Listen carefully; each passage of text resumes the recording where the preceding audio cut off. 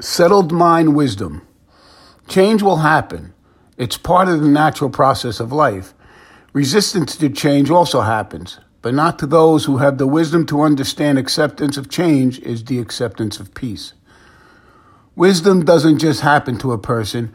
It takes a settled mind to become aware of what the most beneficial way to react to life is, and then take that knowledge and make it the way you live. This is wisdom, knowledge being brought into alignment with universal love. This just doesn't become the way you live your life, it becomes the way you want to live your life. It doesn't mean everything becomes as you want it.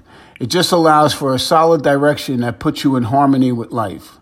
When this occurs and life does its thing, which is to constantly change, because wisdom has been established, you remain anchored and you don't get emotionally controlled by the changes that occur.